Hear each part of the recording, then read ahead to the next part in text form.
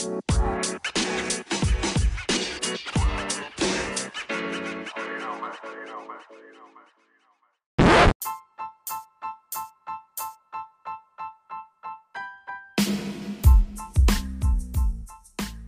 everybody. For those of you who don't know, I own and operate Timeless Custom Leather. Timeless specializes in creating 100% handcrafted leather goods right here in Grimes County, Texas. It would mean the world to me if you would take a minute or two out of your day and follow Timeless on Facebook and Instagram. You can find us on Facebook at Timeless Custom Leather and also on Instagram at Timeless Custom Leather. As always, I couldn't do this without you guys. Love you.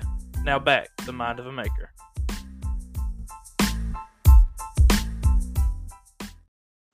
Alright, we're rolling. Alright, welcome back everybody to the Mind of a Maker podcast.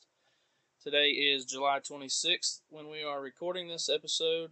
It's going to be 2 weeks before it comes out, but I couldn't wait to get this guy in here, so I think y'all are really going to enjoy it. Without making y'all wait any longer, in here with me today is James Ellis. James, how are you, buddy? I'm good, man. How are you? I'm doing well. Little introduction to who James is. If you're from Iola or just Grimes County in general, you probably know who James is, but he is a local law enforcement officer, homegrown Iola guy, just an all-around great person. I'll pass it over to James, let him sort of introduce himself, give you a rundown of who he is, all that good stuff. Yeah, man. So, my family and I, originally I was born in Birmingham, Alabama, which, not a lot of people know. I didn't know that. Yeah, we were, that's where the majority of my family is from, is, northern Alabama, southern Georgia, and, which obviously explains the fact I'm a big Roll Tide fan. Yeah, I was wondering where that came from. Yeah, man, I'll tell you what, them folks over in Alabama are crazy about their football. They're die-hard over there, aren't they? Very much so. It's kind of one of those deals where, there's no professional sports in the state. Yeah. No MLB, NBA, no NFL teams, so it's kind of one of those deals, they're die hard when it comes to Alabama football. But I was born in Birmingham. I was roughly 6 months old or so when Try to talk right there, James, if you can. Sorry, not to cut you off. Yeah. Better? Yeah, much better. The family picked up and moved to Texas here, and growing up, my stepdad was a roofer, so he we kind of chased the storms and moved around a lot when I was a kid, and lived all around the Houston area. My stepdad's family is all from the Eunice, Louisiana locations, and so we back and forth between Houston and Louisiana areas growing up, and in '98, my family, my grandmother bought a place over between Shiro and Beat Eyes, basically, is when I kind of made my introduction to Grimes County. I was 9 years old, and so I went to school in Anderson there for a little while. Went to elementary there for a few years, and then moved away and came back in junior high. And my freshman year of high school, I moved in with my grandmother, who lived up here in Iola. Started going to school there. I graduated in 2007, and I know this is obviously a topic we'll probably get to in a minute, regarding the career path and stuff, but man, I'm just like a lot of people. Being in high school, I had no idea. That's a question I was gonna ask you. Yeah, man, I've listened to the previous 4 episodes. I love what you're doing, man. This is awesome. Thank you, I appreciate it. I love listening to podcasts. Obviously I ride around in a patrol car for many hours throughout the day, and so I get to listen to a lot of stuff, and so yeah, I'm kind of familiar on what's to come here. But they listening to your podcast, your first few episodes and stuff, I realize, man, you and I got a lot in common. Yeah. Man, we're big sports fans. I love to play golf. Yeah, I saw that recently. I didn't know you were that into it, and then I thought, we're friends on Snapchat. I think you're friends with everybody on Snapchat if you're from Iola. So yeah, I saw you on Snapchat the other day, and I was like, I gotta go golfing with James, son. That'd be pretty fun. Oh, yeah. Absolutely, man. I try to go once a week if I can, if it allows me. Yeah. You name the time and place, and I'm there, dude. I love to play. I'm not very good at it. I don't think any of us are. Yeah, my best round at this point in my very short golf career, I shot a 94. So I'm Well, I mean, 94, anything under 100, I would say is pretty good for anything, starting out or at least not been playing for years. I just now got to where I can shoot in the 80s, yeah. But when I say in the 80s, it might be 87, 88, 89. Right. But it's, I just now got to where I could do that pretty consistently. So Yeah, man, I'm on the quest to break 90. yeah, So once you do it, you'll break it once, and then you'll go back to shooting 90 for a couple weeks, and yeah, then it'll finally get there. But yeah, shoot, anything under 100 for us is probably pretty good, I would think. yeah, buddy. Yeah. I'm right there with you. That's for sure. The only thing I hate about it, man, is there's really not that many golf courses around here. Yeah.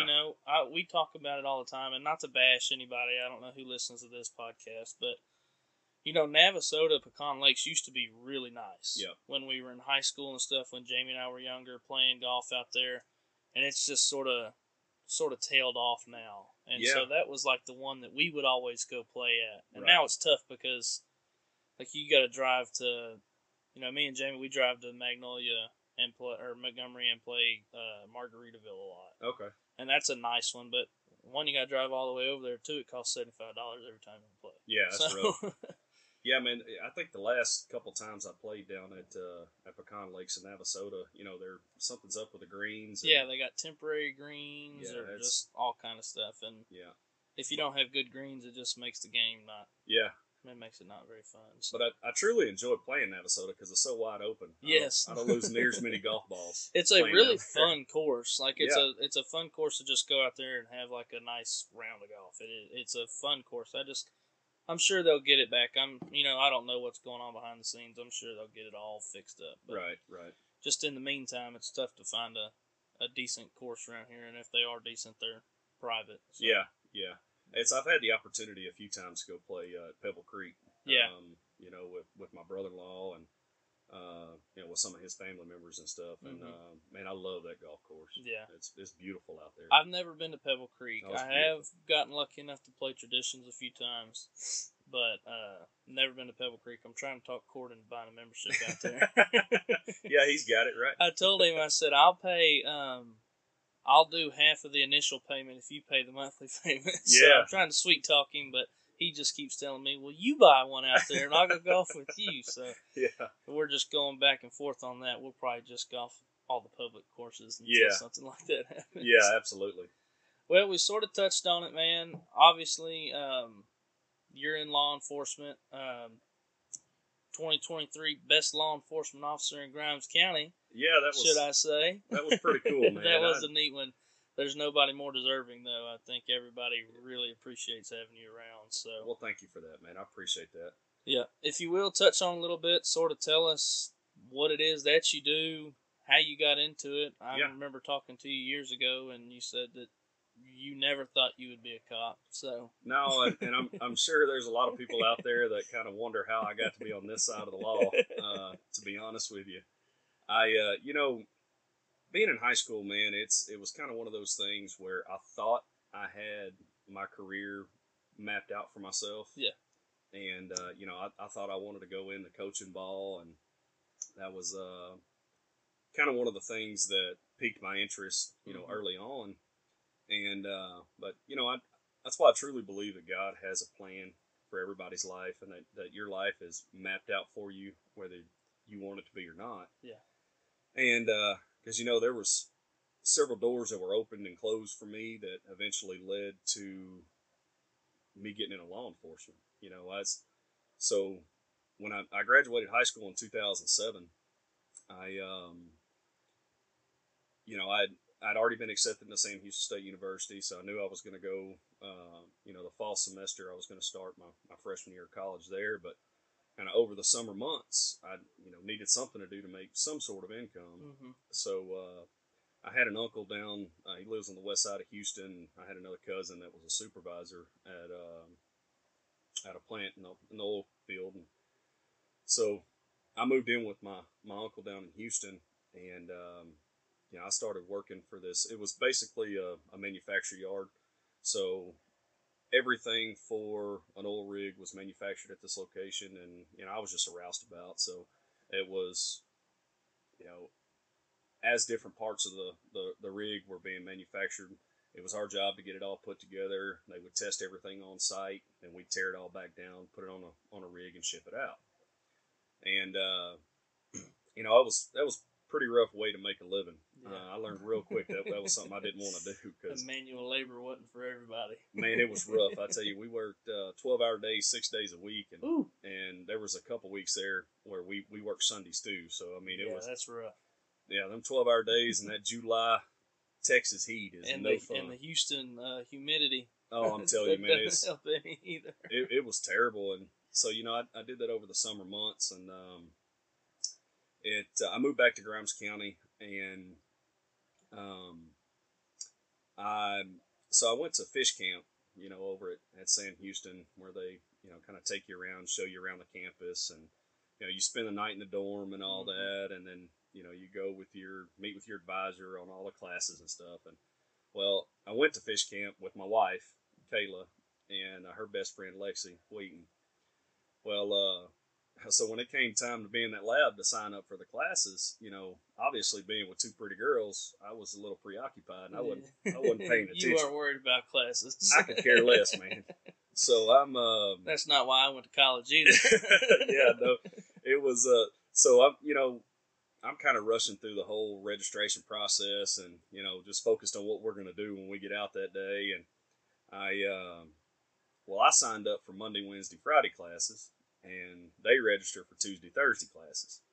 So the days that I was in school at Sam, they were working, and the days that they were in school, obviously I wasn't there, so I didn't know anybody that going to college, and I didn't pay attention, and I had like a 2-hour gap between my second and third class. Yeah, so it's like I'd find myself in McDonald's in Huntsville sitting with all my books doing homework and stuff, and about midway through that semester, I said, "Man, this ain't for me." Yeah. It's almost like being right back in high school again, and I didn't know anybody. I wasn't having fun whatsoever. So I had my roommate at the time, Pat Sanchez. His brother was working for a dealership over in College Station at Garland Shelton, and he was one of their Volkswagen mechanics, and he got me a job.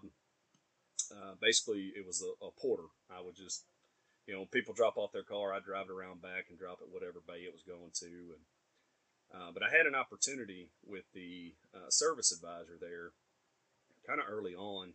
I moved from being a porter to changing oil and tires and stuff at this dealership, and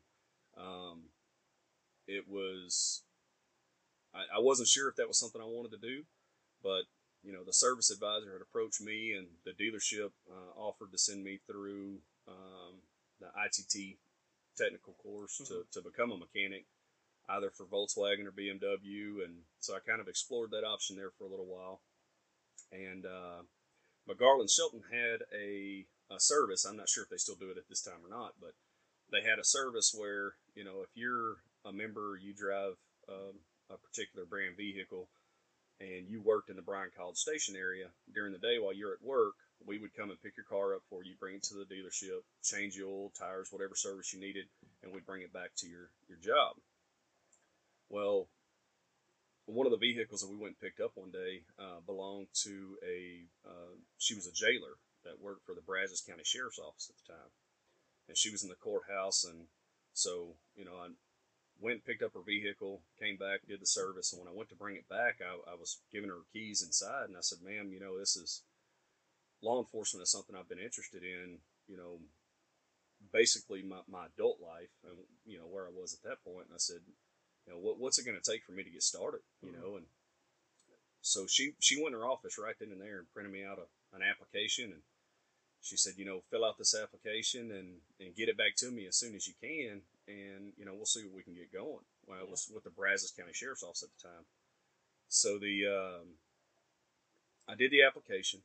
I got a call from Brian Bachman, who was a deputy constable, or the elected constable that was shot and killed in College Station. I mean, rest in peace. Yeah.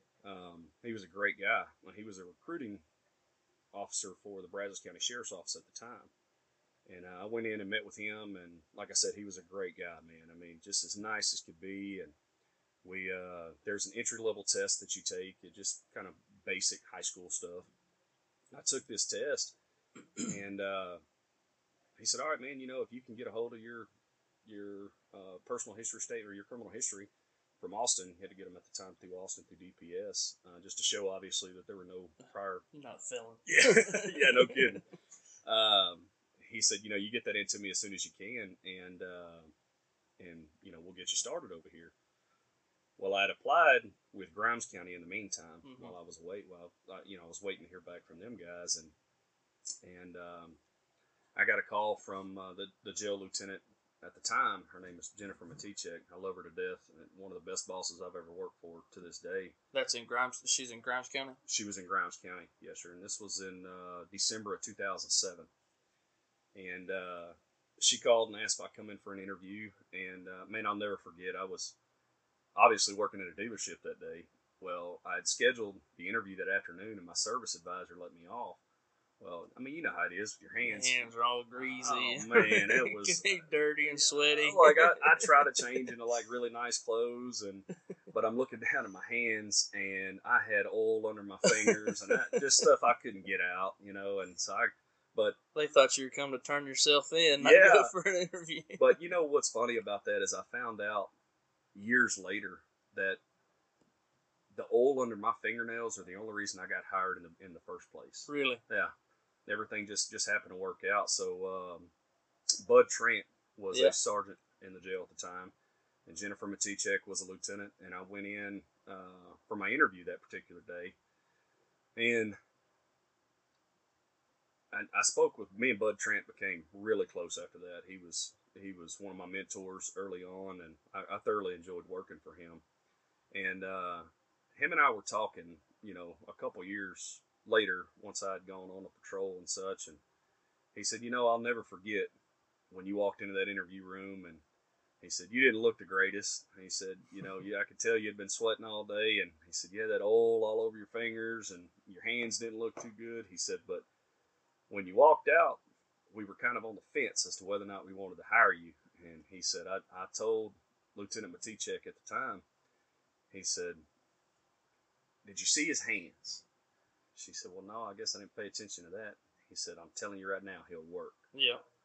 Just get him in here, he'll work. He'll work out for us. Well, she wasn't too keen on hiring young kids fresh out of high school to go work in a jail setting. I mean, a lot of the folks that worked back there were elderly at the time, and so lucky for me, she gave me the opportunity. And so I started in the jail in January of 2008, and which was a surreal experience. And I'll tell everybody to this day, I feel like anybody that ever decides that they want to be a police officer should have to work in a corrections setting. Yeah. For a minimum of 2 years. Well, that's what I was going to ask you anyways. Like, is that like with you saying that, obviously it's probably not, but I was going to ask you, is that standard, like, to start off being a jailer? Do a lot of people do that and sort of work their way up like you have, or? So, not necessarily. Now, the Brazos County Sheriff's Office does require that you start in the jail. I know that they're one of the surrounding agencies that does require that, but some don't. Yeah. It really just depends on the circumstances. And which at the time, when I was working in the jail there, I was only 18, 19 years old. I just turned 19, I think. Yeah. So I wasn't old enough to go through a police academy anyways. How old do you have to, I didn't know. I just figured you had to be 18. No, you got to be 21 to be a police officer. Oh, okay. Well, you got to be 21 to carry a handgun anyways. Yeah, okay. So, well, it makes sense. Yeah, yeah. So we, but I tell you, some of the best experience that I ever gained in law enforcement in general was gained working in that jail. Yeah. And I say that because, those guys back there, you really have to, you kind of learn how to talk to people. How to communicate with people who maybe you're not seeing eye to eye with. That's right. At the same time. That's right. And the thing is a lot of the folks that are in jail, especially in county jail facilities, are honest people that made a mistake. Yeah, they just messed up. They messed up, and there's a lot of them made mistakes that I've made in my life, and I was just fortunate enough to not get caught. Yeah. And they did. So you learn the human aspect of being in law enforcement and dealing with people and having empathy for the situations that they found themselves in, and it really worked out to benefit me in the long run too, because obviously a lot of the guys that I dealt with working in the jail, I dealt with years later on the streets. Yeah. Lucky for me, some of those guys remembered how you treated them. That's absolutely right. Yeah. There was a respect factor there because I wasn't just the jerk that came in just barking orders and yeah. And so what goes around comes around. That's absolutely right. And I try to tell some of these guys that come out, you've really got to you treat people how you want to be treated. Yeah. And that's one thing I can't stand to see is an individual that has a little bit of authority and that oversteps his bounds, because they just take it and run with it. I hate that too. I hate seeing it, man, because and it honestly gives the rest of us a bad name that are truly in it for the right reasons. And so, but yeah, man, I worked in the jail. It was probably about 18 months or so. We were short on dispatchers, so they cross-trained me to work in dispatch. So I had my jailer's license. I ended up getting my dispatcher's license, and I worked in dispatch for about 6 months. And I'll never forget, it was probably July of 2009. I left the sheriff's office. My shift was done for the day, so I was going home. And I got a call from my captain at the time, Blake Jarvis, who is now the elected constable in Precinct 2. I love that guy to death, too. I'd follow him through hell and back. Yeah. And but I got a call from him, and he said, "Hey, are you around the sheriff's office?" I said, "No, sir. I just left. I just got off duty." He said, "Well, turn around and come back up here. We need to talk to you." So I came back to the sheriff's office, and I walked in, and it was the sheriff, our chief deputy at the time, my captain, and my lieutenant. Well, not my lieutenant at the time, but lieutenant over patrol. And they said, "Hey, we've got a police academy that's starting next month. Are you interested in going?" I was like, "Absolutely, dude." There was nothing more. That's why I'm here. That's absolutely right. Nothing more that lit a fire under me than getting in a patrol car and riding around with some of these guys. Yeah. As I took every opportunity I possibly could to get in the passenger seat of a patrol car before I was old enough to get in the passenger seat of a patrol car, and ride around with these guys and really get to experience a lot of what they did before I decided that's what I wanted to do. And so, man, I went through the police academy. We started in August of 2009. I was a Central Texas Police Academy through TEACS over at Texas A&M. And, man, that first probably 6 to 8 weeks of that academy was absolutely brutal. Pretty rough, huh? Man, we would have to get there at 7 o'clock in the morning. And, we'd post colors. We'd go through inspection and stuff. And then it was classroom all day long until 4 p.m. And you know how it is in August in Texas at 4 p.m. Yeah, that's the hot part of the day there. Yes, sir. Well, they dismissed us at 4 o'clock, and it was straight to PT. Straight PT after that. They were doing that on purpose, no doubt. It was rough, man. I tell you, but it got easier once we got more to like the hands-on stuff. Yeah. We got to I do miss some of the days of the police academy because there was a lot of hands-on stuff that I got to do then that I hadn't got to do since. And they've got a big it's a big airport runway or used to be a runway at one point in time. That's their driving track now. And so you get out there and you get to whip it around. So. Yes, sir. You push these patrol cars to their max, and man, that was a lot of fun. We got to spend an entire week doing nothing but driving emergency vehicles, and man, it was to know that that's something that you wanted to spend the rest of your life dedicating yourself toward, and then actually be behind the wheel and seeing the lights come on, doing it, and the sirens are going, and we had a really cool driving instructor, Kyle McNew, and man, there was a particular course where it was a timed course, and you had to get there as soon as as fast as you could, but if you struck any cones, you were immediately disqualified. Well, he turned up, so we turned the good time radio, which is the music. He turned that as loud as it goes. He turned on your sirens and make you roll your windows down. and then he's riding in the passenger seat screaming at the Yelling top at of you. his lungs. Taking any little bit of concentration you Absolutely, man. But it was so much fun, man. I used to go back the last couple of weeks of the police academy. They do practical training exercises with the guys, so I'd go over there and get roughed up by the cadets and help them in their training stuff. But I thoroughly enjoyed doing that. So I graduated from the police academy in December of 2009. Yeah, I'll never forget my captain at the time. He said, "Hey, we're sitting pretty good on patrol." He said, "So I know you just went through hell these last 4 months." He said, "I'm gonna give you a couple weeks off." Like, how the hell you are, buddy? No. I said, "Man, I just went through all that." I said, I'm ready to go. I'm going to work, yes, like sir. it or not. So I graduated December the 4th, which was a Friday, and I started on patrol December 5th, Saturday night. And it was just, there was so much about it. I'll never forget being in the passenger seat my first night of FTO, our field training. And the first in progress call we got to go to, and looking around in that car and seeing the red and blue lights reflecting off the buildings and your sirens going, and there's a whole lot of excitement, man. And that's it's lucky for me. The ultimate adrenaline rush every time. Absolutely, man. Lucky for me, it's one of those things that I've never lost a passion for. Yeah, that kind of stuff still excites me. Yeah, and it's been a really cool experience over the years.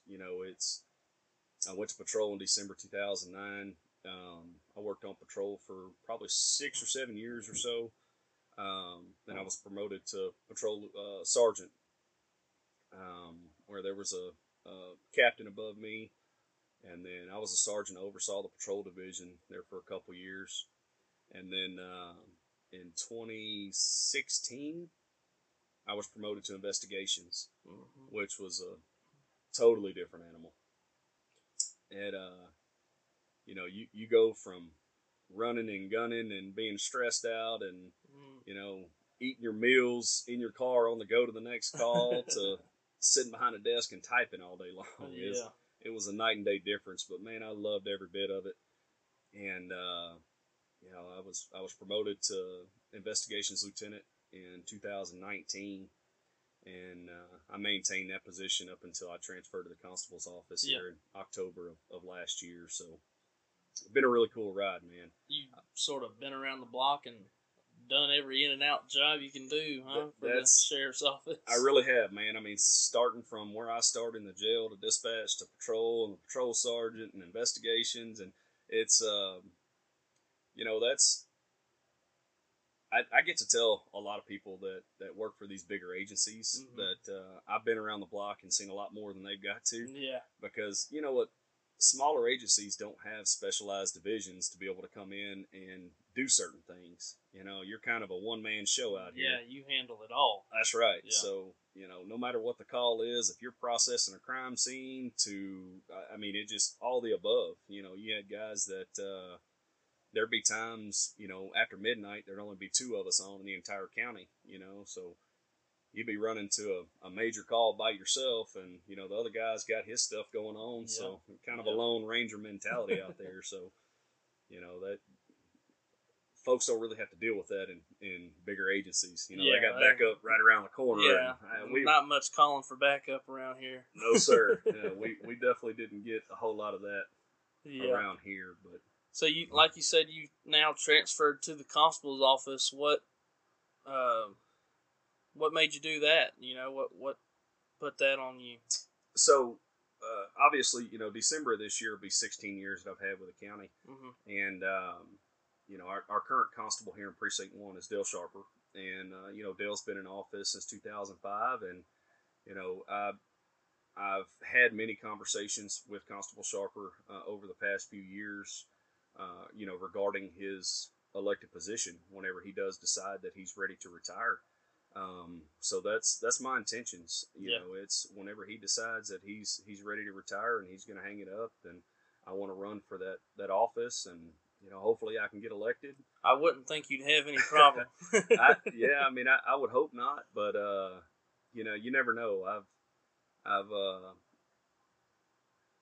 It's kind of cool doing the civil side of the law now. Yeah. Because I mean, I've spent well over the last 15 years dealing with nothing but the criminal side. Mm-hmm. So it's being on the civil side of the law is cool coming to work every day because I'm still learning again. Yeah.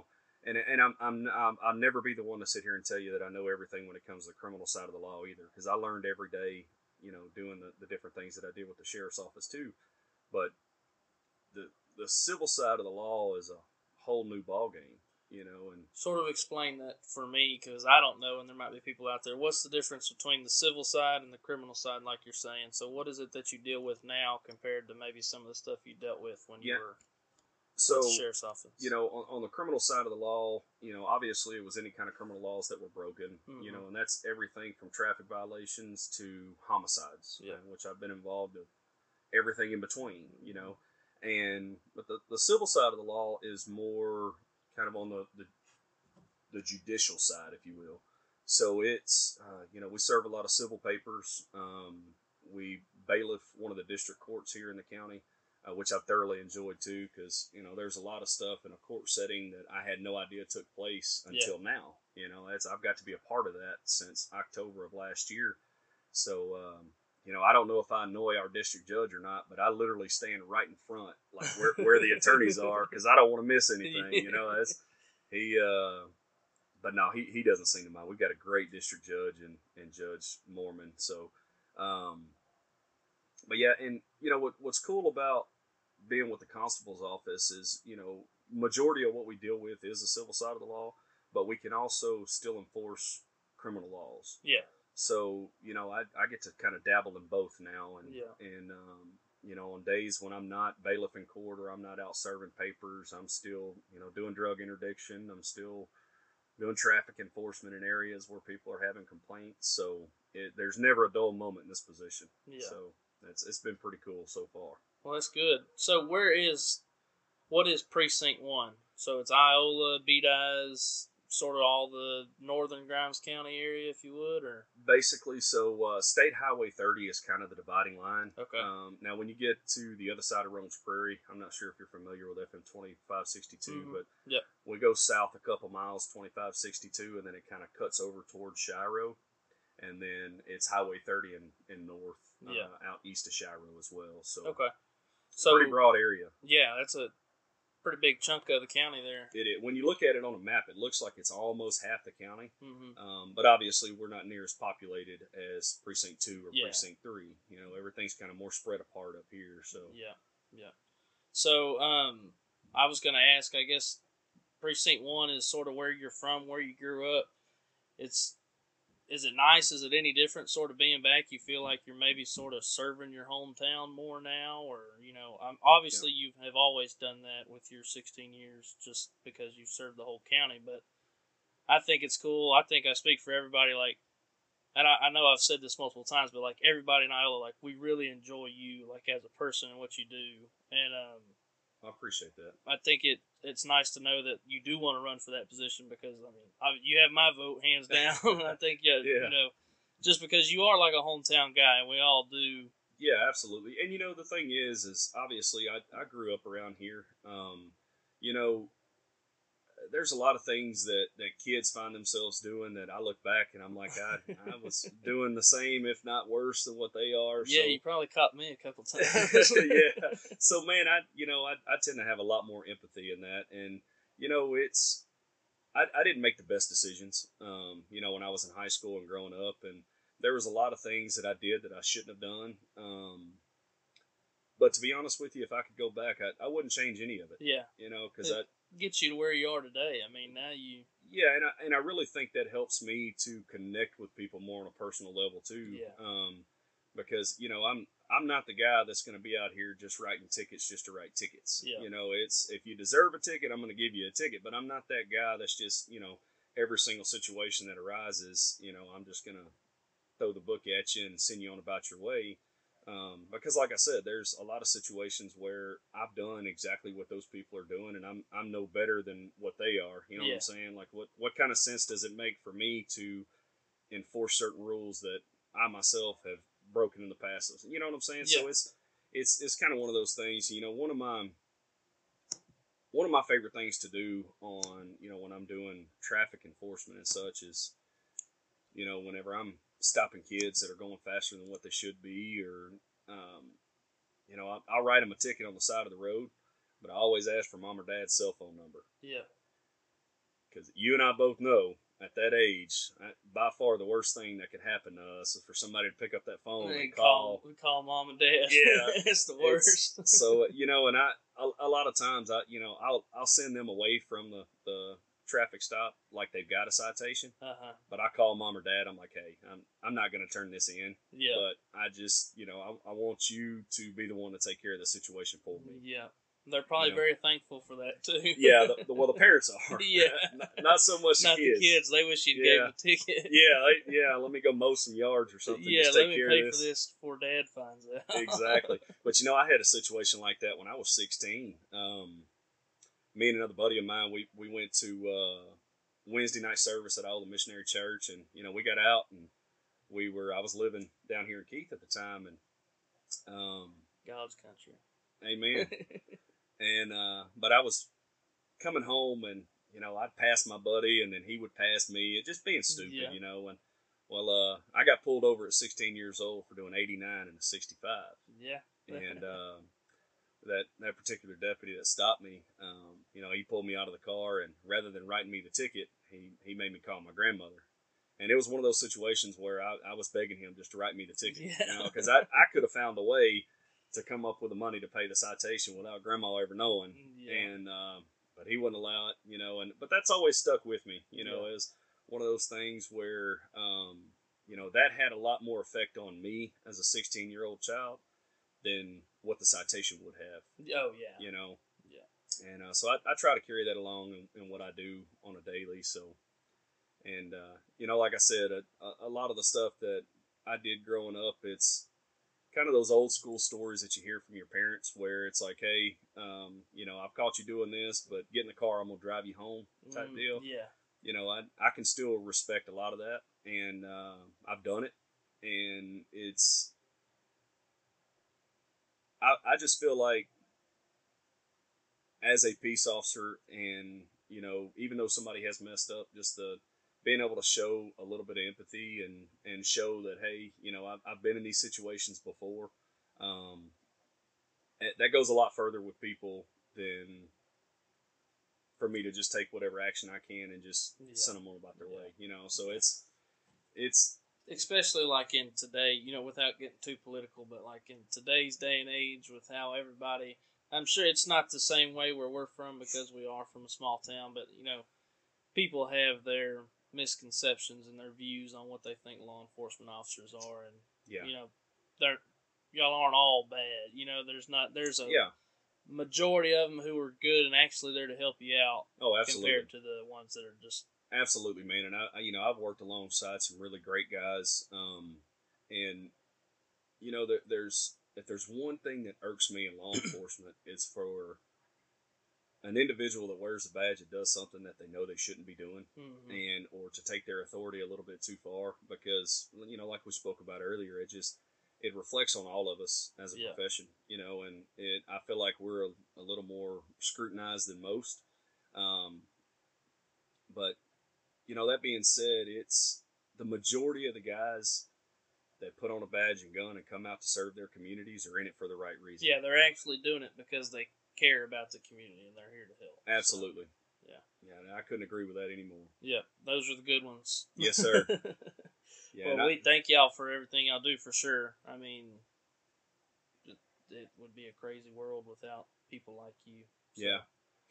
Yeah, I wish you could explain that to some politicians in D.C. But, well, if this thing ever gets big enough, I'll give them a piece of my mind. It doesn't scare me at all. That's what I'm talking about. Yes, sir. I'm not scared to say what I like. Yeah. No, I agree with you, man. And, I've got to be a part of some really cool things being in law enforcement in this county. I've obviously, on the criminal side of a lot of what I've done, I can't really speak on a lot of it because a lot of it's still being prosecuted. I was going to ask you, I was like, can you tell us any cool stories? Yeah. But now I do have probably, man, I'd say is the highlight of my career is something that I can discuss. And I mean, I'll tell the story now if you want me to. Yeah, let's do it. All right. So it was October the 6th, 2021.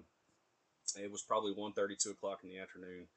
Um, I came back into investigations, and I sat at my computer, and I remember looking at the call screen, and I see that a couple of our patrol deputies are headed to a subdivision between Plantersville and Todd Mission in reference to a missing person. So I pulled up the call. I get the details and such, and the details say that there's a 3-year-old child that has wandered away from his house and has been missing for about 30 minutes at that time. Mm-hmm. So I told my guys, I'm like, hey, y'all get y'all stuff. Let's just start heading that way just in case. Which, being in investigations, a lot of times we didn't have radios back there, so we didn't know really what patrol was dealing with. But I really feel like that was God's doing in making sure that the proper resources knew what was going on. So we started heading that way, and I tell you, the information that we had at the time was that 3-year-old little boy had followed his dog into the woods, and the dog returned home, but he didn't. So I leave Anderson, and we're moving pretty good trying to get down there, and I get a hold of Mitchell Kroll, who's another awesome guy in Navasota, works for TDC, and I said, hey man, we've got a missing 3-year-old in the subdivision down here. He works, he's one of the dog handlers with the prison system. And I said, I just wondered if I can get you guys on standby with a scent specific dog in the event that we need them when we get down there. And, Mitchell Kroll being Mitchell Kroll, he said, man, we're on our way. We're not going to be on standby. We're coming. So we get down in the subdivision, and there was one way in, one way out of this particular subdivision off 1774. So we kind of flood the subdivision with units. Everybody's out, kind of looking around. We're not finding this kid. We had scent specific dogs on the ground within an hour and a half of receiving the call. Well, it had grown to the point where I requested basically any and all resources that were available to come and help. Yeah, I think everybody was looking. Man, I tell you, it was very overwhelming at the time because all the resources that I requested showed up at one time. Yeah. And so, I mean, we had volunteer fire departments, and we had, guys from the Navasota Police Department that left their duty stations to come and help, and we had everybody from the sheriff's office from the top to the bottom. I mean, everybody's on scene in this subdivision. And like I said, it was really overwhelming in the beginning because I was in charge of the search efforts. And when they look at you and they're like, hey, what do you want me to do? But you're getting that question from 50 different people at one time. It's like, hey guys, let me kind of catch my bases here before we continue. But man, we that first day, we split everybody up. We sent law enforcement door to door. We sent all of our volunteers and the fire departments and stuff to start searching the wooded areas. And we had a command station, a bus that was dispatched to that area after a couple hours because we weren't having any luck in locating the kid. And we had dive teams from the Montgomery County Constable's office over Precinct 1, their Lake Division, that were coming because we had multiple ponds we needed to search just to make sure he didn't fall in a pond. And it was very, very hectic, probably that first 6 or 7 hours of that search, because it's just trying to get all of your resources together and moving toward the same goal. So I'll never forget we had some FBI agents that showed up out of the Bryan office, and my chain of command and the FBI guys, and there was a few others of us kind of standing in a circle. This is well after midnight. We're more than 10 hours since this child has gone missing, and we're discussing. It was the area around this house was so densely wooded, and it was difficult to see. It was difficult to navigate through, and they asked me at that time if they could go ahead and suspend the search for the night and come back in the morning so that it could be more effective. And at the time, my son was 4. Yeah. And I put him in that situation, and I threw a wall-eyed fit. Yeah, if that was your kid out there that you were looking for, would you stop and That's take absolutely a break? right. And I threw a fit, and I said, absolutely not. We're not calling off any of our guys. We're going to continue to search, and it it was to the point where, because it was so densely wooded and stuff, they didn't know if, and it wasn't that they were calling off the search being like, hey, we're not going to find this child. It was like, really, how effective can we be, being that we can't see really him, worth it, and we don't know exactly what we're pushing through and stuff. But and the true heroes of that entire situation were the guys that were actually out there pushing through brush. We they responded to the scene immediately. And a lot of my guys that were in investigations are wearing dress clothes. As we wore slacks and cowboy boots and long sleeve button ups with a hat to work every day. And these guys had been on scene since 2:00, and here we are pushing 2 or 3 o'clock in the morning, 12 hours later, and they're still out there, beating the bushes. And so we pushed through that first night, and I mean, we had air support, we had drones, we had tracking dogs, any resource that you could imagine, we had on scene. Well, the following morning, we basically agreed to brief the following morning to kind of get everybody on the same page, the areas that we're searching, to kind of organize everything a little better than what we were the day before. So once again, we had basically teams of law enforcement that started at the north end of that subdivision, worked all the way to the south end of that subdivision, going house to house, door to door, knocking on the doors, searching houses. Early on in a situation like that, when we're doing a rescue operation looking for a child, it's exigent circumstances. So, and not that we caught any flack out of anybody that lived in that subdivision. Everybody was 100% cooperative in everything we wanted to do. But it was one of those situations where you're not going to tell us no, we can't come to your house. Like we're coming to look. We're going to look around. We're going to make sure nobody in this subdivision has this child. And so we pushed through all day that second day.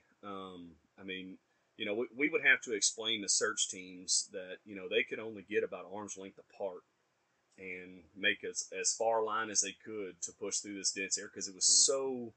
The underbrush was just so thick in there that, if you got too far apart, there's a potential you could have walked right over it. Yeah, you could have missed it. And so we had everything mapped out at this point. We had, Montgomery County Fire folks that came in that kind of helped us man the command station, because, this was one of the largest search efforts that had taken place in a very long time, and specifically in this area. I don't know anything that was even close to this magnitude. So, we had the big maps in the command station, and we had all the aerial views, and we're sending teams to locations, and that was and then that second day, one of the coolest things that happened that day is we had there was a construction crew. There was probably 15 Hispanic guys. None of them could speak English. They couldn't communicate with us. I mean, luckily we had officers on scene that was able to kind of explain the mission, but they showed up and they said, hey, we asked our boss man if we could have off today to come and help search for this kid. Oh, wow. And so, that big of a team gave us a completely different element for certain sections, for our bigger sections, because they could cover so much ground. And man, I'm going to tell you something. You tell a Hispanic guy that we want you to start at point A and work to point B and make sure that you don't get offline. Dude, you could drive to the end of the road where they started, and you could see the individual lanes that they cut through the woods. And it was some of the most impressive stuff, man, because you got no fault of the volunteers, but you'd have volunteers out there that would get tired of having to push through heavy brush and stuff, and they'd go around and take the short way. Yeah. Well, when you do that, you can't effectively say that area has been searched 100%, because you got some guys that are cutting corners, and man, this crew was spot on with everything they did. And that was one of the coolest things of the whole deal, because they didn't have to show up. Yeah, they weren't anybody. I mean, they were just a road crew or construction crew that absolutely saw it going on and wanted to be helpful. And they were. And so that second night, I'm wanting to say it was the second night. I'm still in my dress clothes from whenever we first got the initial call. So you've been out there for Yeah, I How didn't. long at this point? Oh man, probably 36 hours ish, Man. I'd say. And even when I left the command station, I called my wife and I said, hey, I need my 511s, I need a t-shirt, and I need to switch out my gear because basically, I wanted to change into something a little more comfortable. So I drove home that night and I changed out of my dress clothes, took a shower, got in my regular clothes, and I went right back to the command station. And there were times. Constable Blake Jarvis, who was a previous captain over investigation, so he had many years of experience, and he came to me and him and I discussed everything, and he said, "Hey man, you head up the search stuff. I'll take care of the criminal investigation. Give me this team, and we'll start investigating what happened from start to finish while you focus on the search efforts," which helped me tremendously because I couldn't. It was one or the other basically. So, him and his guys hit the ground running. They took FBI agents, they took investigators. We had guys from the Waller County Sheriff's Office, Tomball Police Department, the Montgomery County Sheriff's Office. Guys from all over that just showed up. It was like, hey, where can you use me? So which was really cool because, you only have so many law enforcement resources in a county this size to be able to utilize on something like that. And so that really kind of added to it. Well, the morning of the third day, my wife had bought. That was when Alabama played Texas A&M here in College Station. Yeah, it the walk-off field goal, whatever. I'm not an Aggie fan. It's all right. Yeah. So, but my wife had bought us tickets. We were on the 50-yard line, right behind Alabama's bench, and it. I was really excited to go to this ball game, but the third day of the search was the day the game was scheduled to be. And so my wife was, posting different places, basically trying to sell these tickets so that we could recoup some of that money back, and I'll never forget, man. I walked into the command station that day, and one of the girls that was in there dispatching for us, she said, "Hey, we got a call from an individual that says that he thinks he may have heard a child cry in the wooded area where he's walking, but he's not sure." And well, the guy was able to provide a pin. He basically sent a pin in to our dispatch, and so I looked at the pin, and Pivo, Pivo's out there, and I called Pivo. I said, "Hey man, bring your side by side of the command station." I said, we need to go check out this deal, and so we had to go on the highway. We went 1774 down to 249, all the way down to 1486 in Montgomery County, and we come up, basically just trying to get to the pin where this guy was. We had to get through 4 locked gates to access the area where he was. And we get down on this pipeline, and the man's name was Tim. And he said, "Hey," he said, "I was in Bible study last night, talking about it was a Friday night Bible study." He said, and some of the group members there were discussing the fact that this child was missing. He said, "I had no idea. So I pulled everything up on the news. I saw the subdivision he was missing in." He said, "And I noticed that, this pipeline right away that runs right behind that subdivision, which was the pipeline we were on at the time." He said, it runs right behind my house." He said, "God put it on my heart to come out here and just walk and just, see what I could see or hear what I could hear, whatever." And he said, I think I may have heard a child cry back here." He said, "But I called out and I'm not hearing anything." He said, "It could have been an animal. I don't know." Yeah. Well, the area he was talking about was probably another 150 yards or so back because he continued walking and continued searching. So we go back to the area kind of where he thought he had heard the outcry. And me and Pivo and another officer that was with us, we start calling out this kid's name. Well, Tim didn't even know the kid's name, so we had saw Tim turn around. And he was walking back down the pipeline back toward 1486, which was the area we came in. And, we're searching this area. We're calling out. We're not hearing anything. Well, it was maybe 15, 20 minutes or so past, and I could hear Tim further down the pipeline yelling out. So we run back to the side-by-side, and we get out to the Highline right-of-way, and we start heading toward him. Well, I thought the way I had seen him, like he was just standing there kind of looking at something. I'm like, all right, maybe he's found some clothing or, a shoe or something that's going to give us some sort of lead here. And well, this Highline right away was kind of hilly, so every once in a while we'd lose sight of him. And man, I'll never forget the feeling. We were headed back toward him, and we topped a little hill, and he turned toward us, and he had that baby on his hip. Man. Oh, dude, I lost it, man. I just got chills. Yeah. And I completely lost it. It had been almost 72 hours from the time that kid went missing. And so we get up there, and Tim hands me this child, and you could tell obviously he was skin and bones.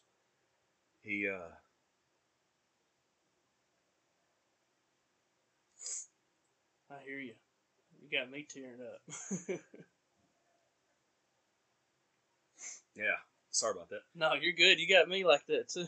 Yeah, so man, I remember grabbing Tim. I didn't even know this guy. Mm-hmm. I grab him, and man, I'm hugging him and thanking him, and well, we get it arranged to where the ambulance that we had on site stage for everything.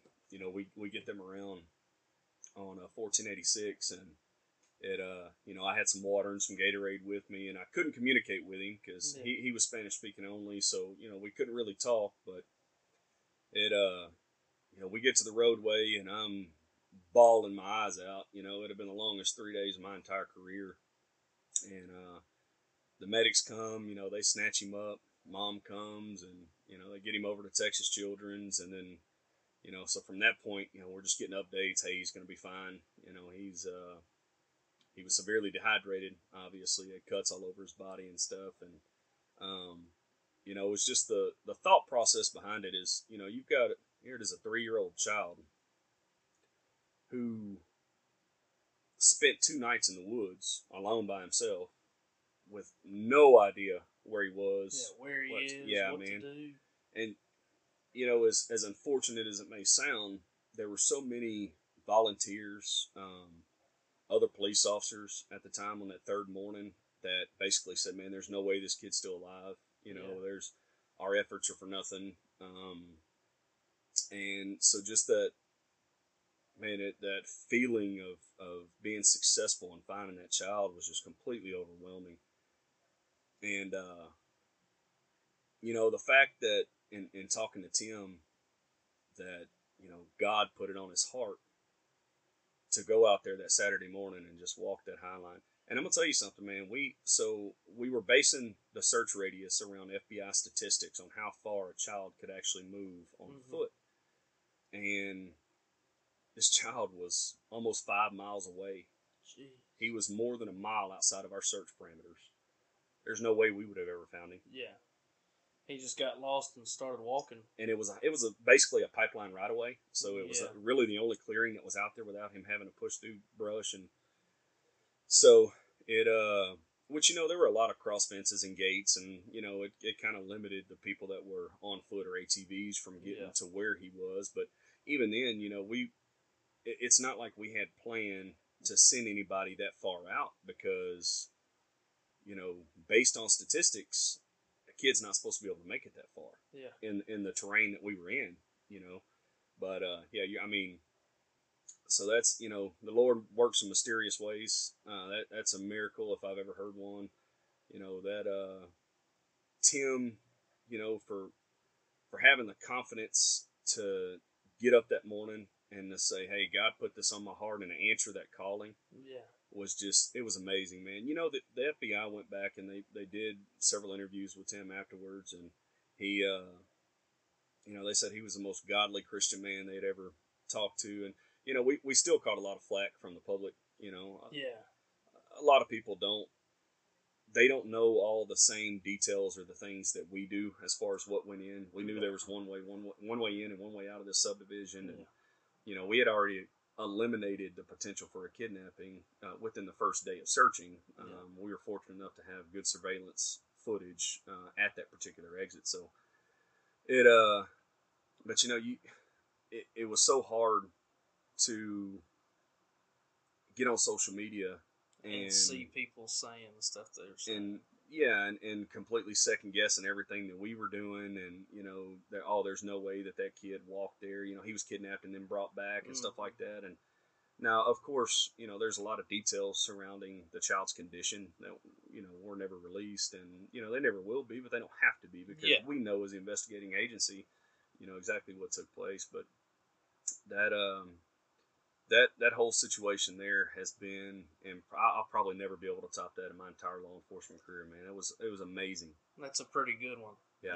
Like a good story that, started off terribly and then actually ended up working out. And so, yeah. Very much so. I'd never heard, obviously being from the area, when you started telling the story, I knew what you were talking about. Right. But me being part of the general public, like you said, we only hear what's released on social media or things like that. People speculate and things like that. But hearing you tell, the story of Tim and how he decided to go look for him, for the kid and things like that. Yeah, that's a pretty powerful story. It was amazing, man. And, like I said, the folks that were out there, beating feet and pushing through all that brush and stuff, they're the ones that truly deserve all the recognition for their efforts they put in that 72 hours. It's hard to ask somebody that has literally pushed through the night and doing this to show back up the following morning and do it again. And do it all over. So many people that just showed up that next day at the same spot they were the day before to do the exact same thing they did the day prior. For a kid they don't even know. That's right. Who people are probably telling them that there's no chance you're going to find it. Exactly. And we heard a lot of that, especially the morning of day 3. And, I got a little fired up on a couple of those situations and had to remove myself from the areas I was in because I didn't want to partake in that. Yeah. It's so Christopher was his name. He's 3 years old, and he got a police officer costume for Halloween that year, and so when we did the 1 year anniversary, which was this past October, we got to see Christopher again, and he's back to himself and smiling, and his mom said he wears that police officer costume everywhere he goes now. So he might grow up to be a police officer. I hope so. I tell you what, he's one of the toughest kids alive. I promise you. No doubt about that. Surviving those conditions with no food or water. I don't think I could make it in the woods for 3 days. With nothing to eat or drink or nowhere to lay your head. I mean, that kid is tough, man. Yeah, that's crazy. He'll push on to be a Navy SEAL or something. He'll do something good. He has to, I'm sure. Yeah. God definitely has a purpose for him. He does, It was not his time. Absolutely. God wasn't done with him yet, so. Absolutely, man. Yeah. Man, what an awesome story, though. You had me tearing up and had chills running down my back. Yeah, it's hard. So obviously I don't get to tell that story a whole lot. There's the people that I'm around on a daily basis all know what took place. So I don't really get to share that a lot. So man, it's just a flood of emotions thinking about how I felt that day when we topped that hill and I saw that child on Tim's hip. Man, it was it was an amazing feeling and something I honestly hope that I never get to feel that way again. Yeah. Because that was a rough situation, but it was amazing, man. I knew how the story ended, and I still teared up at the end. Just you explaining, obviously I can't imagine what it felt like, but just somewhat hearing the story, like all your hard work for the past 36, 38 hours or however long y'all had all been grinding out there has finally just paid off. It's come to a head, and you were successful. So and there was the 2 nights that I did come home. The first night I came home to shower to go back, and then that following night I came home to shower, and I slept in my Tahoe. I took little cat naps here and there, but when you finally get to the point where you separate from everything that's taking place and you're by yourself, and man, I prayed and prayed and prayed, and I broke down several times because it's like it would have been a different situation had this been an adult that put himself in the situation that he was in, and not to say that I wouldn't empathize with that person too, but for a child to be wandering in the woods at night by himself was just Yeah. I mean, it was overwhelming. Especially at when times. you have, your son at home who is almost the same age as them. Exactly. And I couldn't imagine, there were several times during the search efforts and stuff that Blake Jarvis and I would just get in a vehicle and leave and go ride around and just discuss it. Like, man, what are we missing? Where haven't we searched? And we're looking at maps just by ourselves without everybody else's input. And it's like, man, we covered everything from A to Z. We've done everything we're supposed to do. But that's why it was truly a miracle, and it was that was God's doing. 1,000%. Yeah, that's awesome. Yes, sir. That's a good one. That's a good story. Yeah, did you get to go to the football game? I did, man. You did get to go. So after that we well, God only did you one favor that weekend. Yeah, he did, man. I was after we had once we found him that morning, got everything reunited, it was all these press interviews and all this stuff, and we're one of the highway patrolmen that worked here in the area at the time. His name was Dylan Duke. Dylan called my wife that morning when we found the kid. He said, "You take those tickets down from wherever you got them posted, because y'all are going to the game." They found the kid. So I by the time everything got wrapped up, from wrapping up the command center and everything, I had enough time to get home. I had to change out of my work clothes into my Bama gear on the way to College Station, and even the ball game, man, that was a cool experience too. That's a wild game, man. Dude, I've never seen any sporting event where they've stormed the field like that. So I kick myself now because I should have stormed the field too. You should have just gone out there. Bama fan or not, I should have went too. I don't think I'll ever get to experience. That was one of those games, like, where you were when you were watching it. Yes. Like, I know I was at the Mallett's camp house, so we were all sitting around the TV. Absolutely. Watching the game, and you go into that game, and you're like, oh, Alabama's about to smack A&M. Yeah. And then they just keep hanging around, and then finally that last minute field goal was just, I was like looking around. They're all Aggies, so they were going crazy, and I was just like, man, this is wild. Well, and there were several points throughout the game where Alabama would start putting together a drive, and I'm like, all right, here's the turning point. Yeah. Like, here we go. And there was only a couple Bama fans around me, which, I'm from Bryan College Station, but the folks that were at the game around us didn't know that. Yeah. And I tell you, I've never been treated with more hospitality than what I was at the Texas A&M football game. And the fans around us were just awesome. And, they kind of razzed me a little bit at the end of it whenever they won, but there was nothing malicious about it. Even after the game, we're walking around the stadium and stuff, and again, I'm from here, so I knew kind of what to expect, but there was no the fans there at Texas A&M were just fantastic, man. We didn't have to deal with any of the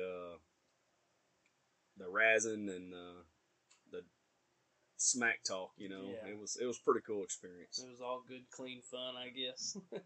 Yeah. Talking about football a little bit, we'll talk about and if you get tired of talking, you just say the word, but I wanted to talk a little bit about Iola football. Y'all had a very successful team in high school, and I had a pretty successful team when I was in high school, so right. I wanted to, tell a little bit about what it was like playing for Coach McDougal and all your good old days, I guess. Oh, absolutely, man.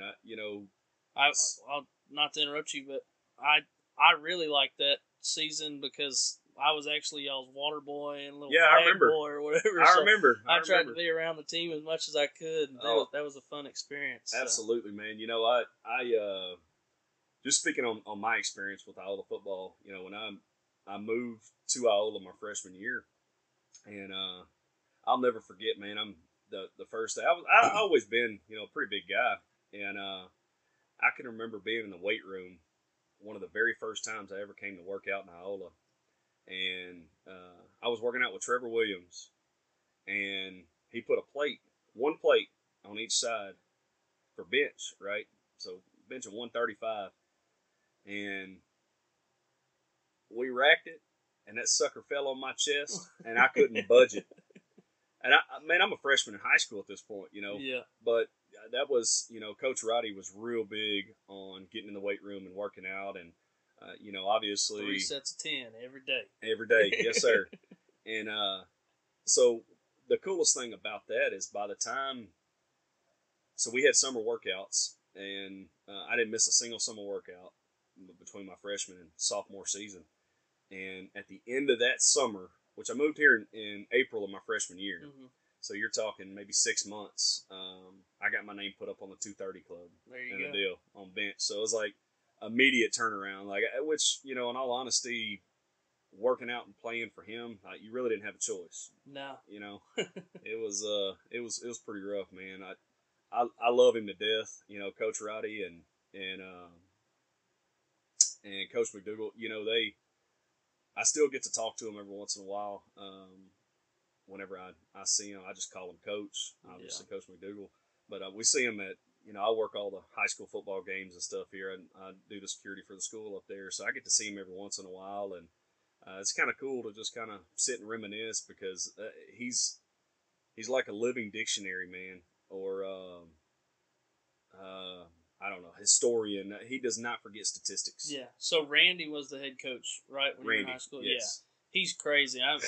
I just know him, being from Iowa, and my brother's a little closer to your age, so he was in, I guess, junior high when you were in high school and things like that. So, but yeah, he can rattle off some high school sports stuff to you. It's crazy. It's just crazy how he can remember back 30 years ago and remember what kind of season a particular kid had. Scores the games, and it's impressive. I've played football my whole life, and I couldn't tell you the score to my last football game. No, yeah. That was 6 years ago. Yeah, absolutely. It's crazy.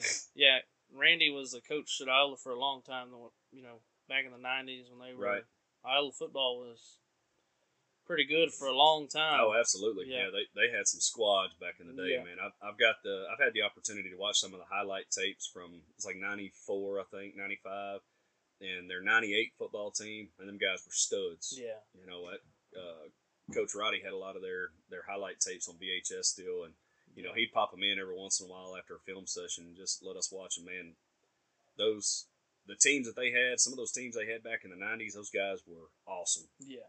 Yeah. Awesome. Well, y'all weren't a joke either.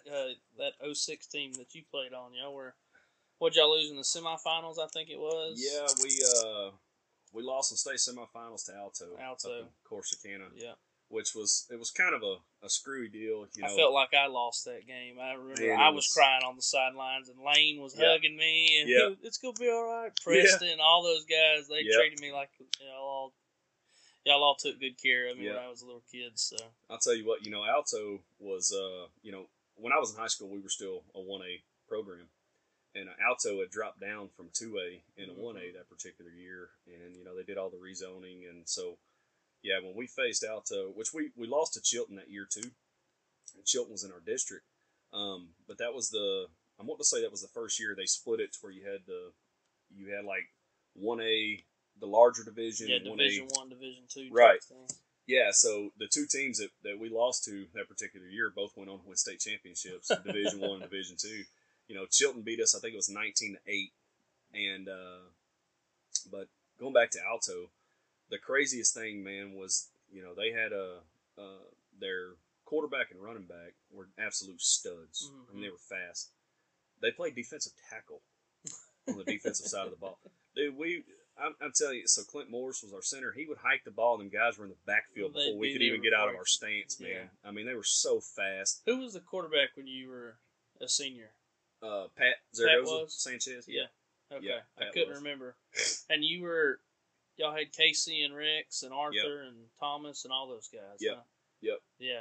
So, our offensive line my junior year was bigger than what it was my senior year. Really? My junior year, Arthur started at left tackle. That dude was an absolute stud on both sides of the ball. But Arthur was a left tackle. Cody Rose was a left guard. That's right. Clayton Evans was a center. Russell Ellis was a right guard. And I played right tackle. Dude, I'm telling you that. I think we averaged like almost 300 pounds. I think that's how we were my senior year. We had 1A football. Yeah. That's some impressive stuff. We had me, Reed, Will Mallett, Dawson Utz, and Harley Stabler. Yeah. Yeah. Yeah. That's some big kids, man. Yeah, we were pretty good ones. It was fun times. I touched on it with Jamie, unfortunately, he didn't have the success in high school, Right. But when you got a good football team in Iola and you're part of it, it's a fun ride, man. It's a fun time to be a part of. Yeah, and it's crazy for me. Like after we graduated and stuff, and like I remember going. Y'all lost to Tenaha, right? Yeah. Yeah. We drove to that game. I remember I went and watched, and man, that was. I think that was the quarterfinals. I believe it was. Yeah. But see, like y'all had the size, but it's crazy to me now going to work these ball games and stuff, and I'm looking and there's no size whatsoever. Yeah, there might not be a 300-pounder out there. Yeah, I mean it's crazy to me. Like you think about the guys that I graduated with between Arthur and Thomas and Clint, and myself and Rex, and you had Lane and they're guys that were y'all were all big. I mean, it was everybody. Yeah. And I don't know, you don't really see that too much. Even my grade, I mean, obviously we weren't as big as y'all, but like you had me, Will, Reed, Dawson, Hayden, Ryan Rennick, all those guys. And Ryan went to play for A&M and Kansas and all that other jazz. And so, but yeah, just the size, and that's with any team though. I don't even think that's just with Iowa. No, and that's what I'm saying. Like on both sides of the ball, it's like you hardly ever see any of the kids that are pushing 300 pounds anymore. Yeah. But when I'm wanting to say when I was in high school, I was probably 230-ish, and I know my junior year I was the smallest guy on the line. Yeah. I mean, we had two of them guys that were pushing 300 easily. So it's crazy to look back and what we look like in high school versus what you're seeing now. It's crazy. I think I blame that on all the health and nutrition nuts. Took the snack bars and the vending machines out of the cafeterias. That could be it. That could be it. Yeah, but in Alto in particular, I'll never forget a play. We were down on the goal line, and we had a play set up where I want to say it was Preston Colley. Whenever he would pull from his left guard position, and he would pull out to the left, and Pat would just turn and pitch it to Casey, and it was almost an automatic 2-point play every time we ran it. And I guess Alto had watched enough film to know what that particular set looked like. Dude, that guy shot through the gap and caught Pat's pitch to Casey and took it to the house. Man. Like, nobody touched him, man. It was insane. And, like, I'll never forget, like, looking up and, like, trying to chase a guy, and then I see him, I'm like, I can't do that. There's no point. Yeah. He's got a 30-yard head start. Yeah, he's a lot faster than I am. That guy's way gone. But what? I think we put up 25 on Alto, and Rex got hurt. Yeah. Rex was obviously a big part of Iola's success in those days, and Rex got hurt.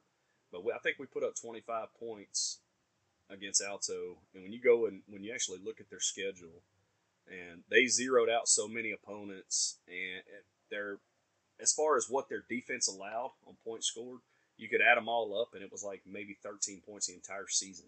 Wow. And we put 25 up on them, and then they went and played like a team from West Texas in the state championship, beating like 55-0 in the state championship. Well, it's probably safe to say whoever won that game was probably going to win state. Yeah, it was. That's sort of how everybody was saying it was with us. Obviously, Bremen. Okay. All right, we are actually back now. Sorry about that. We had some technical difficulties and some scares, if you would. We thought we had lost everything we had been talking about for the last hour and a half. But luckily, we saved it. So like we were saying, James and them lost to Alto in the state semifinals, and we had both agreed that probably it was the consensus of everybody who watched high school football that year, whoever was going to win that game was probably going to win state. And ultimately, that's what ended up happening. So yeah, Alto put a beating on that. I don't even remember who it was they played, but they beat them pretty good. Yeah, that's like the same thing. I was going to go on and say how it was with us. It was either going to be us or Tenaha had to beat Bremond, and whoever did that was going to win state. Right. And that's exactly how it worked out. We lost to Tenaha.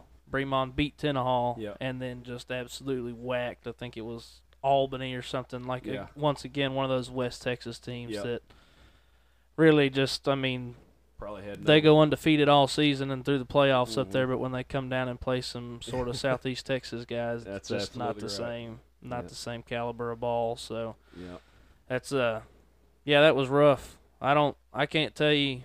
Like I said, I can't tell you the score to my last football game. I definitely can't tell you the score of the Tenaha game, but I have one vivid memory of the Tenaha game, and it was right at halftime. We walk in, and the announcer goes, and we're headed into halftime. Tenaha's up 27-3, and I thought he said 47-3, and I just turned around and look at because I never when I was playing all the times I was playing, I never paid attention to the scoreboard. I just went out there and tried to do my job every time. Right. And I was walking off, and I turned around. I was like, "There's no damn way that we're getting beat that bad." And luckily, we weren't. But I think we ended up making it a pretty close game, and it came down to like a fourth down or something, or on the 3-yard line, fourth and goal that we didn't convert or something like that. But I recall, man, it was a good ball game. Yeah, it was. It was a fun ride, but my wife and I drove up to watch y'all play that one. That was good. A good game, and man, I really don't know that there's been anything at least fairly close since. Not that deep in the playoffs, or not a team that sort of had the promise. I think when Jamie came back and was first coaching at Iowa after I graduated, I think they went 3 rounds deep. Ryan Rennick's senior year, or something like that. But nothing really, not since then at least. I know for sure. So hopefully they can get it going again. They got a good young class of kids coming up. So that's what I'm hearing. I try to follow pretty closely, and baseball is my favorite sport. Yeah. And I've heard they've got some good young talent that's coming up, so I'm excited to see them get back to that. Yeah, for sure. I hope so. I guess sort of last thing we'll talk about. You're an Astro fan, right? You're a big Astros fan. 1,000%. Me too. I love the Astros. Me and sir. Peyton just went to the game last night. Okay. And so that was a good time. I had a fun fact. On these episodes, I've been trying to find something cool to talk about. Yeah. And just a fun little quirky fact, if you would. We were doing the 7th inning stretch, and Peyton goes, "I wonder who invented that." I was like, "I don't know. Google it." That's my question for everything, if I don't know the answer to it. Right. And she looked it up. It says the 7th inning stretch was actually invented in 1910 when President William Taft was on a visit to a baseball game, and he just stood up and stretched in the 7th inning. Oh, wow. So now part of America's pastime is everybody's the 7th inning stretch I because love one it, guy stood up and stretched. I thought that was pretty funny. I love it. When you go to an Astros game and, you get to hear. Deep in the heart of Texas. Absolutely, buddy. That's the best. Yeah, we went to we didn't get to go to any ball games last year, but we just went here a couple weeks ago, and my niece is a real big Kyle Tucker fan. Oh, yeah. And so we sat in right field, back there behind Tucker, and it's an enjoyable experience. But I tell you, man, it was in 2017 whenever we were playing the Yankees at home. It was Game 7 of the ALCS that year. Obviously we went on to win the World Series against the Dodgers, but where I want to say it was and obviously that time of year, October baseball, the Texas Renaissance Festival is going on, so I'm working basically Monday through Friday and then Saturday, Sunday out at the festival. So where I was on my way down there, and my brother-in-law Cody, he calls me and he said, "Hey man, a client has a couple tickets for us for Game 7 tonight if you want to go." And I walked in and I talked to my boss. Johnny Martinez was a chief of police Todd Mission at the time. Love that guy too. And I said, "Man, Johnny, I hate to put you on the spot, man, but I got tickets to Game 7 tonight." He's like, "I'm going." He's like, "Dude, why'd you even walk in here? Like, why waste your time? Get out of here." And man, dude, that was one of the coolest experiences of my entire life. So the client that gave him the tickets, we went to his house, and this guy actually lived across the street from Berlander and Kate Upton. Wow. And so we took a party bus to Minute Maid, and his season tickets were 5 rows up behind the Yankees dugout. Oh man, dude, Aaron Judge is a man. Huge dude, huh? That dude is huge, man. Man, but that'd be a pretty crazy experience. Oh, dude, that stadium was just electric. That was one of the coolest things I've ever got to experience as far as anything related to the Astros. Anything sports related, period. Man, it was so cool. It's a fun stadium too. There's not a bad seat in the house. No, there really ain't. You know, you can see there's not a bad seat. I'm excited. Me and Peyton are going back on August the 12th when they're playing the Angels. So nice. maybe I get to see Shohei play a little bit. Hopefully he I know. doesn't go off. Yeah. But Well, man, the trade deadline's not here yet. Yeah. You might get to see him in an Astros uniform. yeah, well, Well, that would be nice. Yeah, that'd probably cost us an arm and a leg. I don't see that happening. That would be even better. I'd How like cool would to. I'd that like be? to see him be an Astro. Yeah, man, that we've got to go to a couple playoff games. I'm wanting to say it was in 2018. We went to Game 5 when we got eliminated by the Red Sox. But Verlander was pitching Game 5, and it was me, my wife, my sister-in-law, and Buzz Galvan. You know, we all four went down there, and our seats were by the Astros bullpen. And we'd got there a little early, and, you know, Verlander's throwing in the bullpen. And, well, anyways, he throws his last warm-up pitch, and Maldi is catching him back there, and he looks at the crowd, you know, and he's got the ball in his hand. He's looking for a kid, and I'm waving, like, please, please. And, dude, he tossed me that ball, so it's got 2018 World Series stamped on it. And it's still got some of the – I've got it in a little deal on my desk at the office. But it's got some of the red dirt from the Astros bullpen on it. Wow. Yeah, it was pretty cool, man. That's awesome. We walked down to there was a little gift shop, and we were looking, and I was going to get a shirt or something, you know, and I think we found the wrong gift shop because this was all like game-worn memorabilia. Oh, it was expensive. Oh, yeah. They had jerseys that Yeah. were like $1,500 in Yeah. there. And I told Peyton, I was like, Yeah. I'll order a shirt online. This is the wrong spot for me. Yes, So, sir. yeah, Astro games are a blast, though. They're a good, great atmosphere. Yeah, I just saw where they've reinstated Altuve and Jordan off the IL, so they're active for the game tonight. And, Yep. you know, which is huge. We're a game back on the Rangers, so hopefully we can, Fromber's on the mound tonight, too. So he's my favorite. I like Fromber. Fromber's awesome, He man. can deal it up, can Yes, he? sir. Yeah. And, you know, it sucks to see his record what it is, you know, at this point in the season because, I mean, he's gone deep into ball games, and, man, he's got I'm wanting to say he's like a 2.58 ERA this season. Like, you don't hardly get to see that much in out of a starting pitcher, so France did good. JP France did good last night. He's sort of new on the scene, right? He hasn't played many games. They just brought him up. Yeah, he just came up, and he pitched pretty deep in the game last night. I want to say like seventh inning or something like that. Seventh or eighth inning, maybe. I think he went 7 innings with no earned runs. Yeah. Like whatever they scored was classified as earned runs. So he's been dealing. And have you ever seen the video of Verlander and Hunter Brown's windup? Played next to each other? No. Oh, they look identical, man. Really? Yeah, so there's a lot of hope for Hunter Brown, being that he's young, you know. But, I mean, the way their wind-up and their pitch delivery and the way they come off the mound after the pitch they're almost identical, man. It's pretty cool if he can be as good as Verlander, I'm telling you. that's a good deal. That'd be fun to watch. Verlander's pretty solid. Yeah. Yeah, I'd like to be able to go to more ball games, you know, but I want to get my son going with me. Yeah. And he's just too antsy at to this sit age. there for the whole time. Yeah, which, I mean, he did really good here a couple weeks ago when we went. I will say, though, I don't know your thoughts on it, but I am a fan of the pitch clock. I am too. It makes the games it's more enjoyable now. Yeah. You're not there forever just watching these guys do. I understand everybody has a routine, but some of the stuff that they did took so long was just uncalled for. Well, see, come on.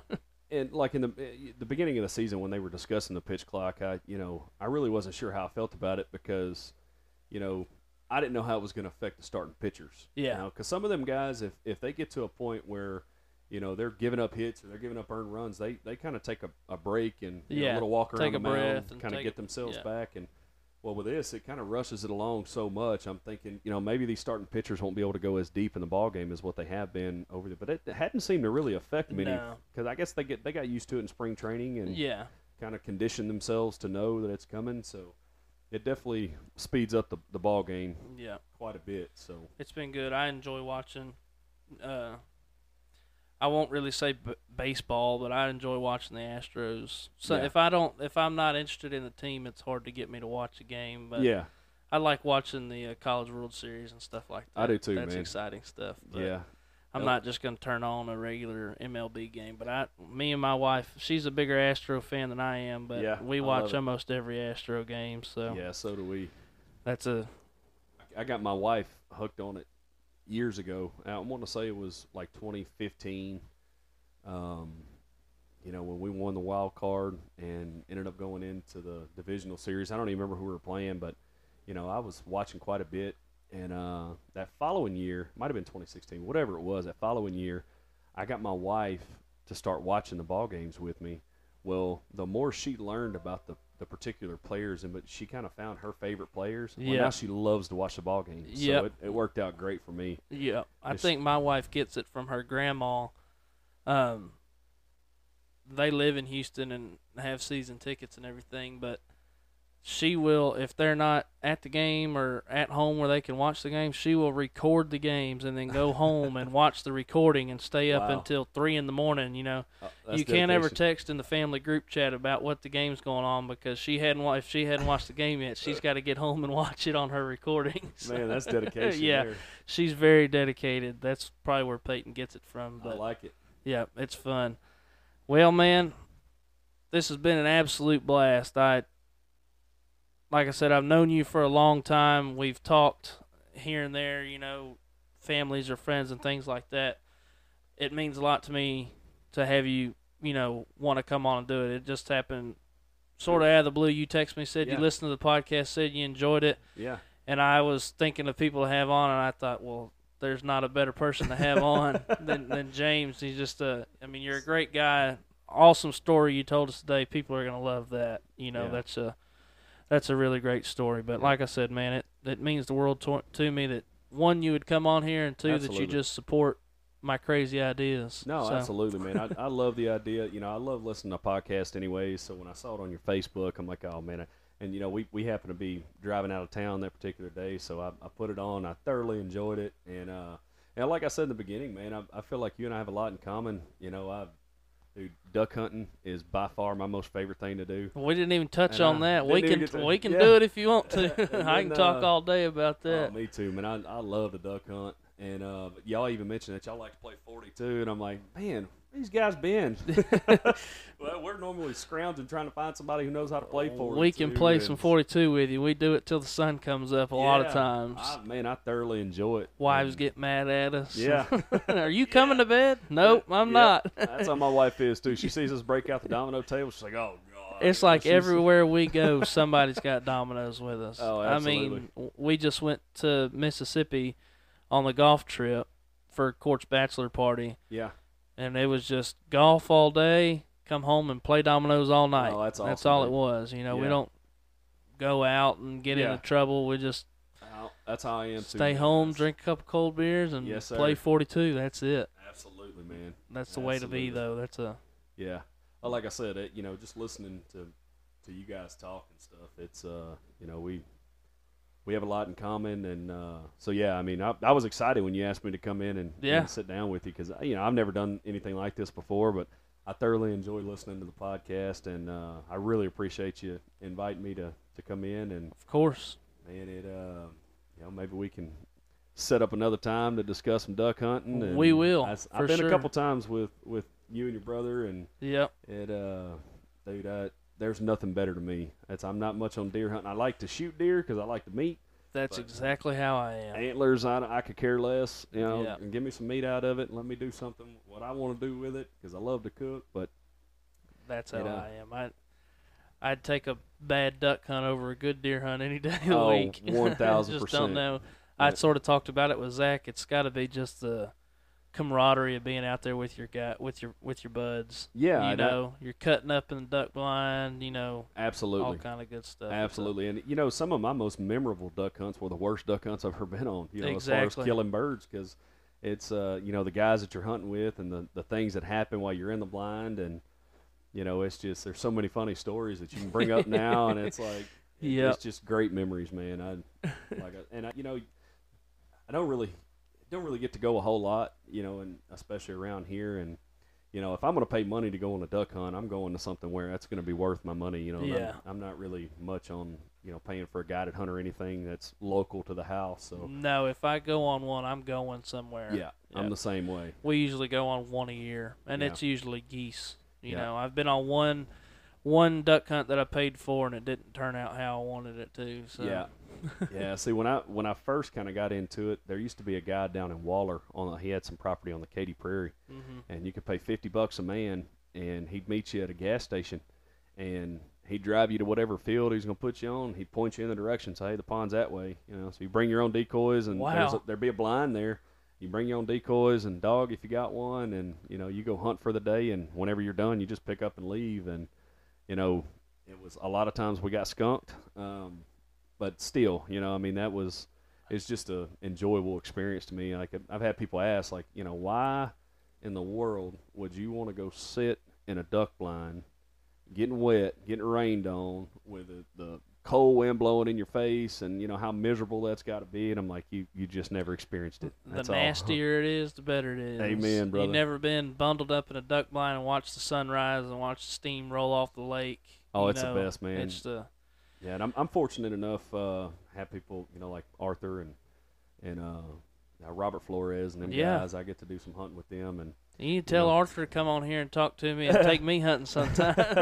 I'm sure Arthur come sit down with you, man. But he, this last duck season, a couple, I got to go probably 5 or 6 times, and I'd be getting my stuff together, the night before, and my son's always coming to me. He's like, Daddy, I want to go. Hey, you don't understand. It's cold. It's, you're sitting on the water, and, you may not get a whole lot of action. It might get boring, and, well, finally, the very last day of duck season this last year, he was begging to go. I said, all right, you're coming with me in the morning. And so I tell you what, he's one of the hardest kids to wake up to get out of bed for school. Dude. Not hunting. I shook him one time. I said, Bubba, it was probably 4 o'clock in the morning. I said, Bubba, you ready to get up and go kill some ducks, And, man, he popped up out of that bed, buddy, and he didn't have no problem brushing his teeth and eating his breakfast. Sleeping light that night, huh? Dude, he was ready to go, man. It never changes. It doesn't. Getting up for work stinks, but if I'm getting up for hunting, I'm up before my alarm clock. Oh, amen, man. I think golf and duck hunting goes hand in hand, like you're talking about. You might get skunked 4 days in a row. Yep. You might go crap the bed on the golf course 4 days in a row. Yep. But what are you going to do on day 5? Yeah. You're going to give it another go. Oh, absolutely, man. I'm right there with you. That's man. That's good stuff. I've said it over and over again, but duck hunting is really what fires me up. Yeah. That's what gets me going. Yeah. So. Well, I thoroughly enjoy it myself.